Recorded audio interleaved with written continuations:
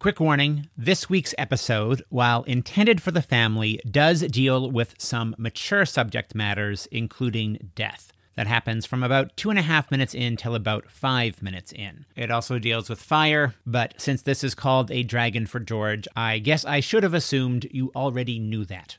And now, on with the show. You are listening to the Literary Comedy Podcast. Stories of comedy, tragedy, and time-ing. Hello. Welcome to Chapter 8 of A Dragon for George, a friendly for most of the family novel about a 12-year-old boy and a dragon who may or may not be from another dimension. Last time, the dragon saved George from falling off a cliff, and George saved the dragon from drowning before naming it Lorne, which had been Max's middle name. And now, Chapter 8 of A Dragon for George.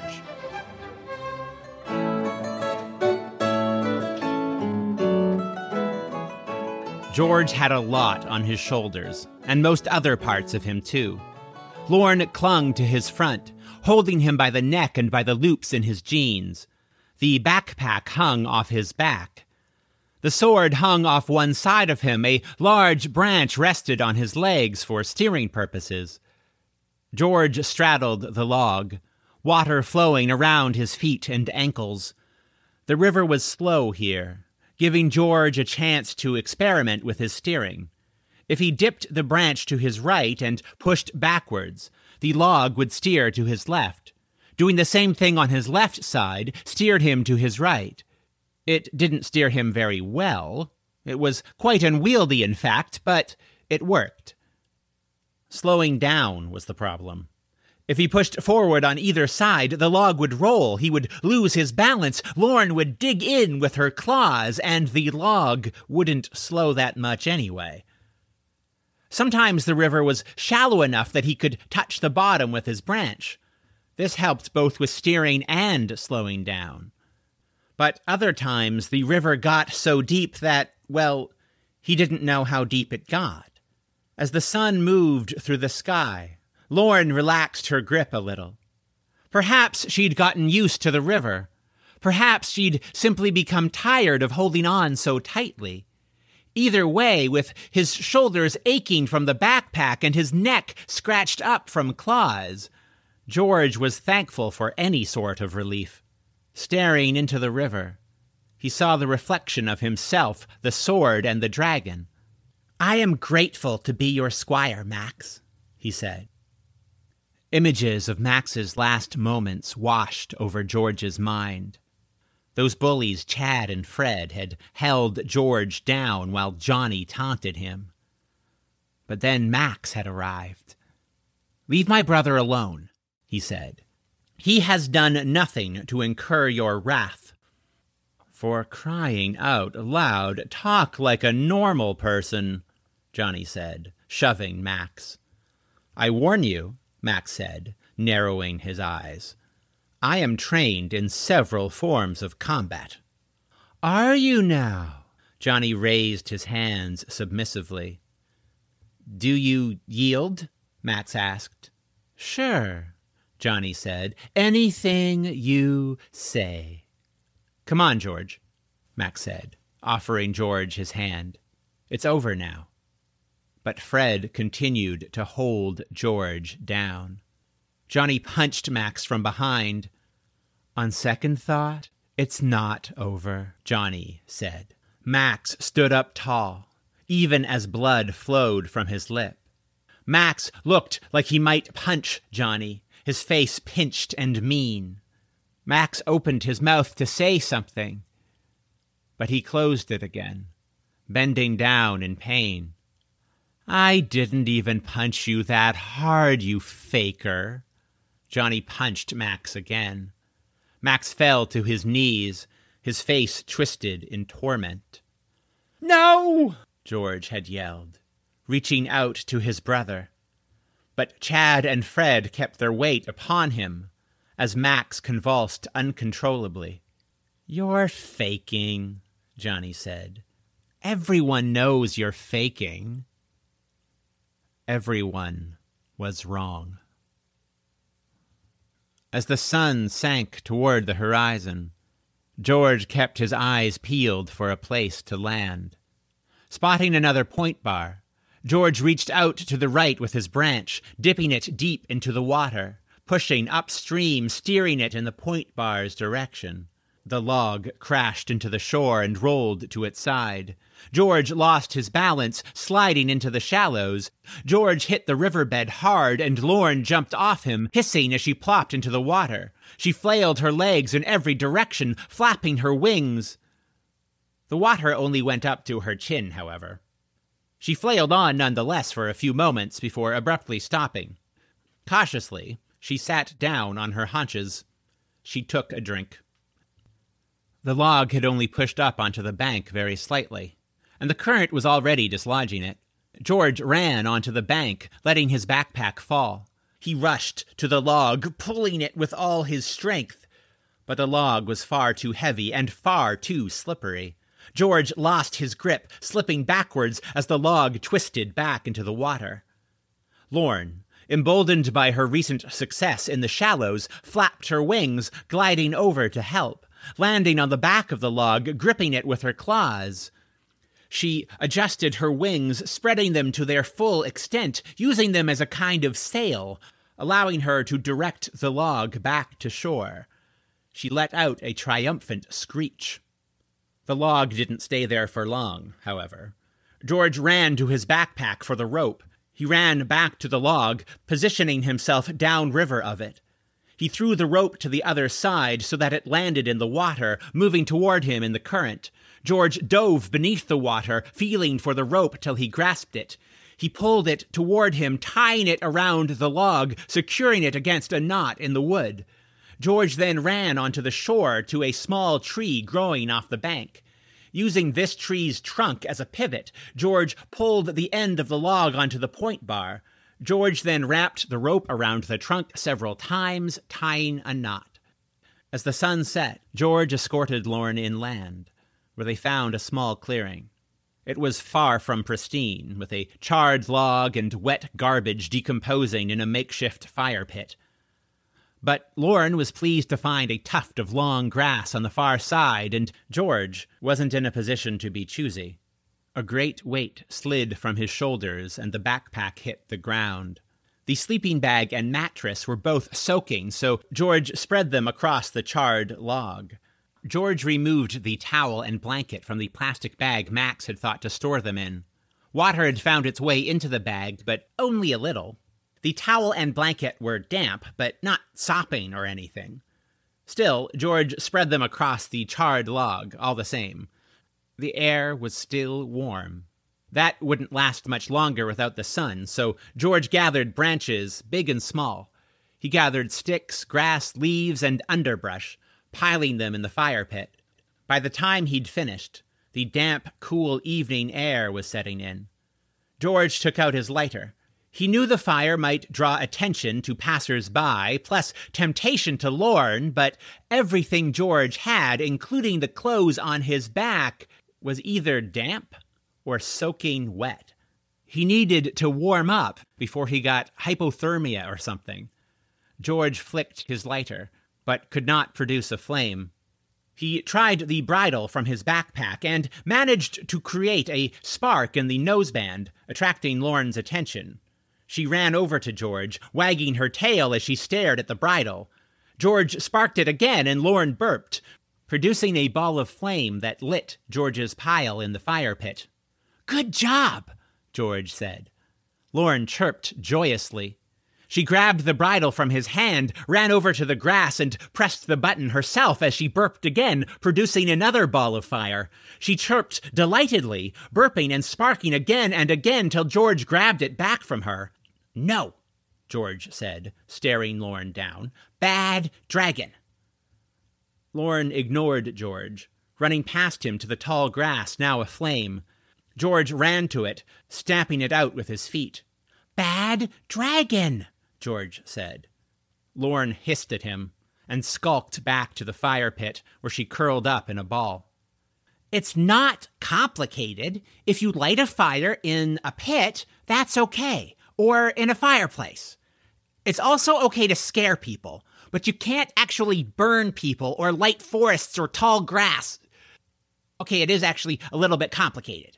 George pointed to the fire pit and smiled. He said, "Good," in a sing-songy voice while giving a thumbs up. He then pointed to the burnt grass, shaking his head and saying, "Bad," in an angry voice. Lorne looked over to him with disinterest, then put her head back down on her claws. She wasn't in the mood for training. Fine. At least she wasn't burning things, for the moment. George changed out of his wet clothes into the towel and blanket, which were now more or less dry. He took a can of root beer from the backpack, taking a sip as he sat across from Lorne. He rubbed his hands together, warming himself by the fire. It had been a long day, and tomorrow would be a long one, too. He couldn't tell exactly how far they'd reached, but George guessed it must have been several miles at least. They were near Canyon Shallows, maybe? If they started at dawn, George figured they could make it to North Bend by sunset, assuming nothing went overly wrong. By this time tomorrow, they might be in Old Newton, where Johnny lived. But where to find Johnny in the town? Johnny went to high school. It was summer break, but the school would have his home address. They had to in case they needed to send a report card there. George could ask someone in the school office. They probably wouldn't even be suspicious of him because he was 12. He might not even have to lie. This plan made George very uneasy.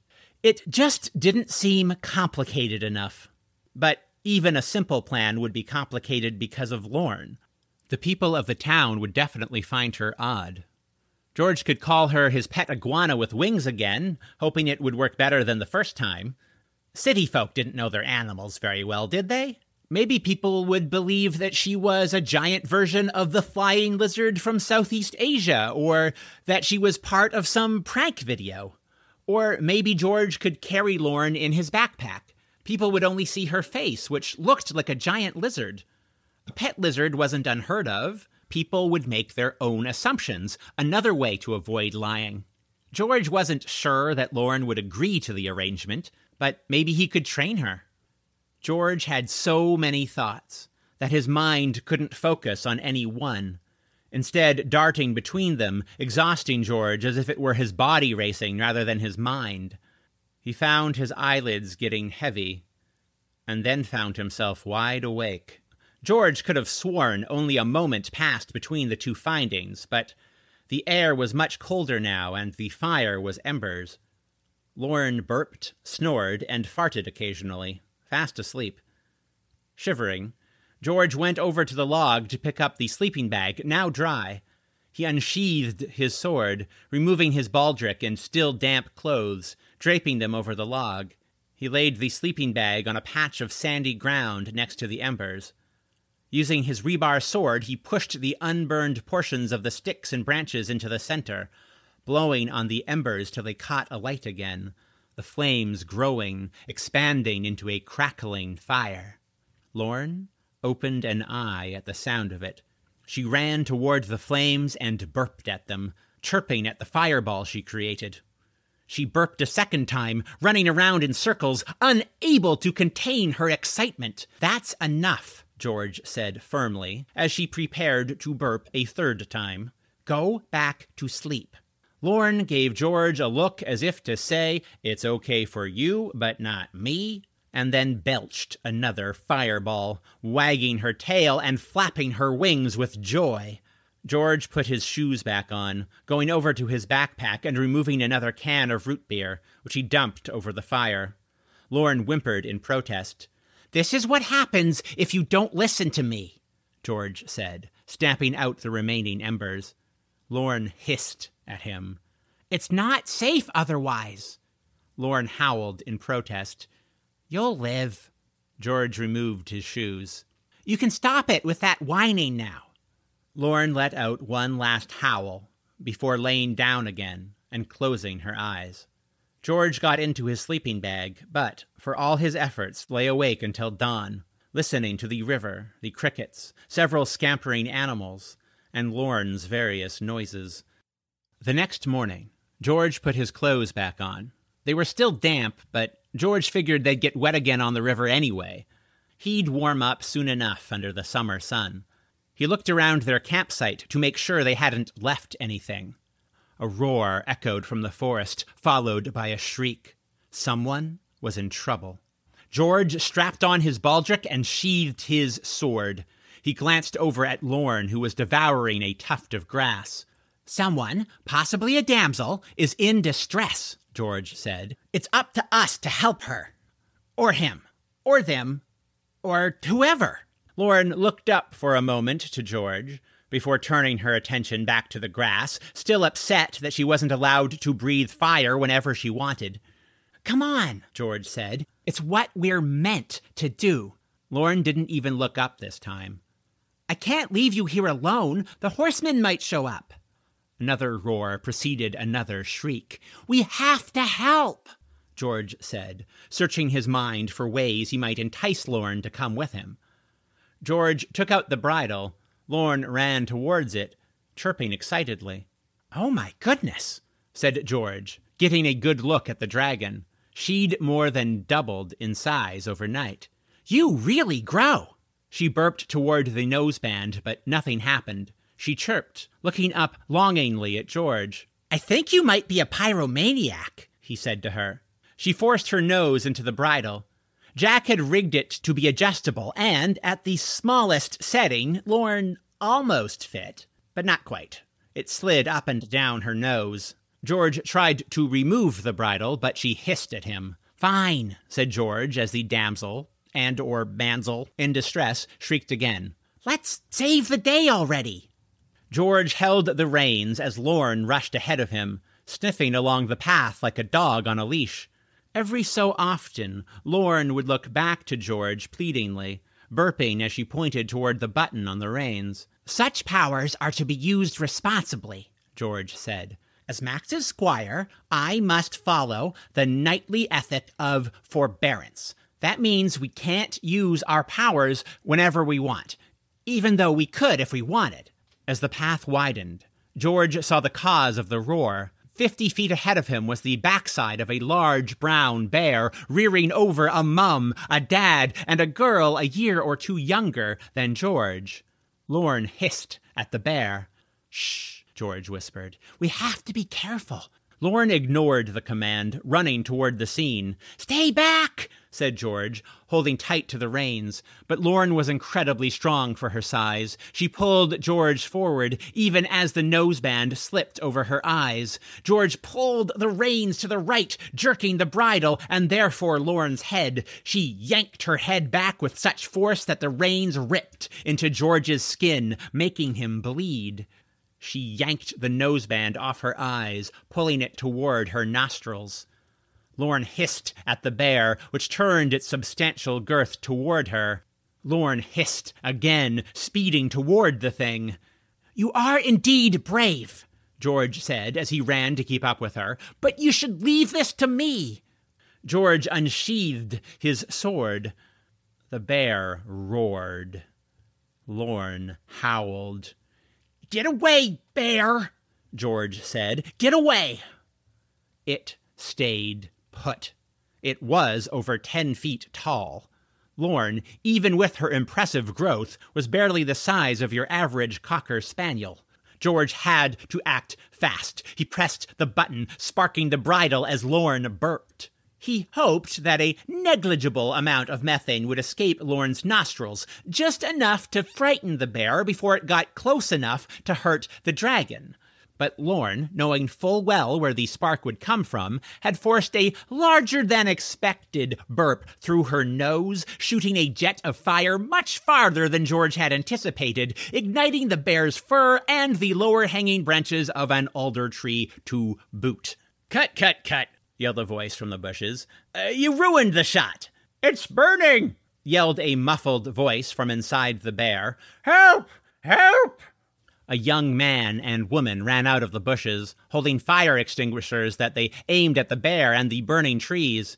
"What were you thinking?" yelled a man with a beard who wore a black baseball hat with white lettering that spelled out Hector the Director. "You ruined our shot." "Not just the shot," said a young man with a walkie-talkie, who walked over to the bear. removing what turned out to be the top half of a costume, revealing a very sweaty man inside. "You're right," said the sweaty man, examining the costume, charred and melted. "This is as good as ruined." "I told you there should be a PA on both sides of the path," said the man that George had thought to be the father. "I'm going to my trailer." "I'm sorry for ruining your shot," George said. "We thought it was a real bear." "A real bear would have been worse," said Hector, the director. "They're endangered, you know. You call 911 if you see a bear attack so the proper authorities can deal with it. You don't burn the thing to death. What kind of monster are you?" "It's a dragon," said a young woman with a walkie-talkie, looking closely at Lorne. "Is it animatronic?" "It's not very realistic," said the sweaty man. "Not even close to as good as our bear. Did Sal Johnson send you? He's always trying to sabotage his competitors." "We're insured for this, right?" said Hector, the director. "Insured against animatronics that breathe fire," said a woman with a clipboard. "That would have cost extra." "There goes our budget," said Hector. "The video could go viral," said the young girl, who was now playing with her mobile phone. "That'd raise awareness like nothing else." "He melted the camera," said the cameraman, stepping out of the bushes with a distorted hunk of metal, glass, and plastic. "You owe us big time," the director said to George. "We're going to confiscate that animatronic of yours," Lorne hissed. "No," George said, backing away. "Don't scare her." "She's a glorified puppet," said the sweaty man. "Give her here," said the young man with the walkie-talkie, reaching for Lorne, who hissed and then bit the man. "Ow!" "Grab the thing," said the director, as more people moved out of their hiding spots within the forest. "Run!" George said to Lorne, yanking on her reins. She yanked back, burping loudly. "No more fire," George said, pulling the reins. Lorne wouldn't budge. "Okay, fine. Fire then. This way." George made a clicking sound with his mouth, imitating the sparking sound of the bridle. This got Lorne's attention. "This way," George repeated, running and clicking. "Sparks and fire." Lorne ran after George. So did the film crew, catching up to them as they reached the campsite. "Keep back," George said as he grabbed his backpack.